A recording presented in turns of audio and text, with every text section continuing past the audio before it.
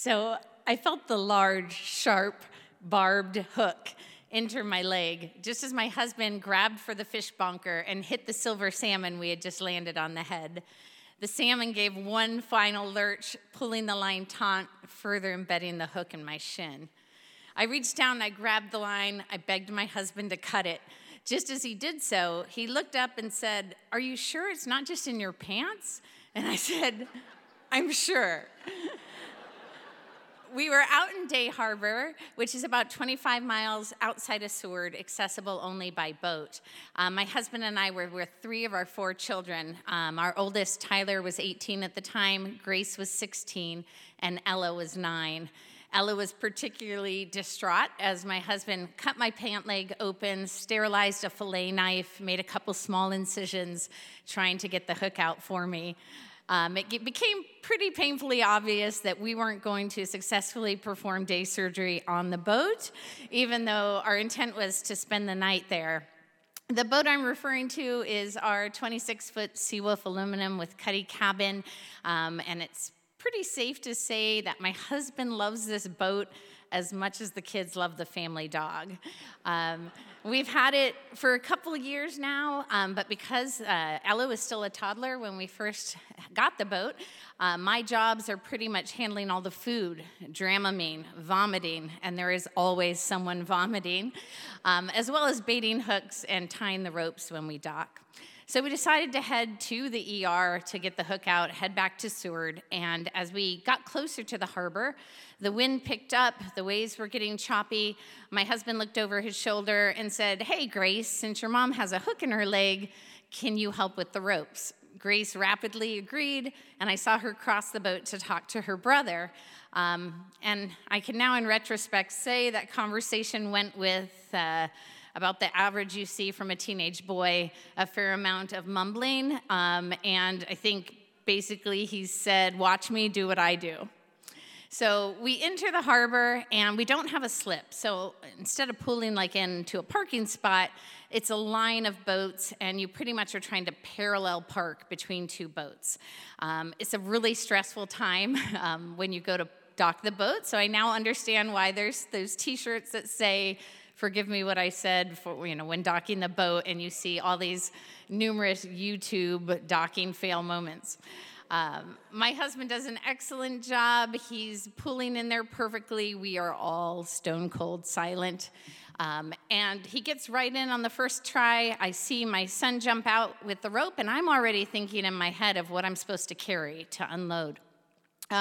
Then all of a sudden, I see my husband's face turn really red, and he runs to the back of the boat screaming, "Grace!"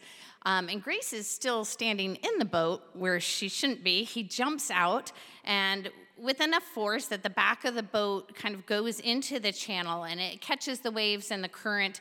And so now Tyler is holding the front of the boat with a rope that's quickly burning his hand. And so I watch as the rope slips out of Tyler's hands, and I see the only 2 people who know how to drive the boat standing on the dock.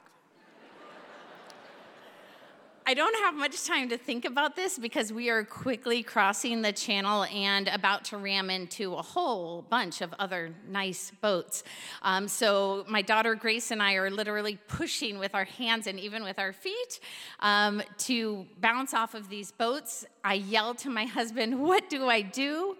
He unleashes a little bit of emotional profanity, followed by the words, "Crank it," and he makes the gesture of turning a key. And this is the first time I realize, oh, the boat has a key. So I run to the captain's chair, I turn the key, I hear the engine come on, and I am flooded with relief until I realize I don't know what to do next. So I shout out, "Now what?" And Grace is still pushing off boats. Ella is crying hysterically. And my husband says, "Put it in forward." And that's the last words I hear him say, because I don't realize there's no gas pedal. And I put that baby in forward. And we launch. So we're cruising down the channel now, the nose kind of in the air, bouncing. Ella is screaming, "I don't want to die, I don't want to die." And as we approach the mouth of the harbor, I see another boat turn in, and it's coming right at us. I totally panic, but I put it in reverse, and now I'm going just as fast backwards, but with no rear view mirrors.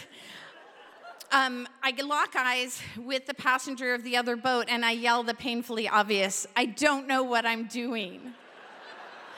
Now, luckily for me, these are two old-timer Alaskans, bearded gentlemen.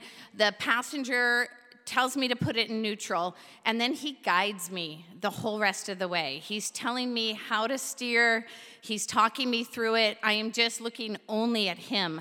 I have a vague awareness that Ella is still crying. I do believe that Grace is corresponding with the driver of the other boat because I see her at the very tip of the boat. But more than that, I realize I'm running out of dock. The current is taking us back, and over my right shoulder is just the refueling station, which I don't want to hit, and then a big bed of rocks behind me. And I think this is it. This is the end of my marriage.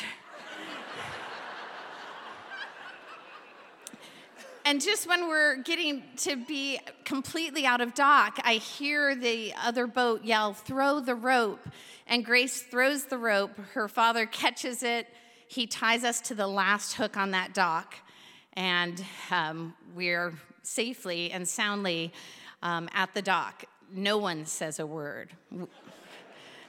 We don't talk at all. I gather the things I'm supposed to carry, and I'm walking down the dock. I see my guide approaching me, and I'm thinking about all the lessons I've learned that day, and mainly that I never want to be just a passenger again.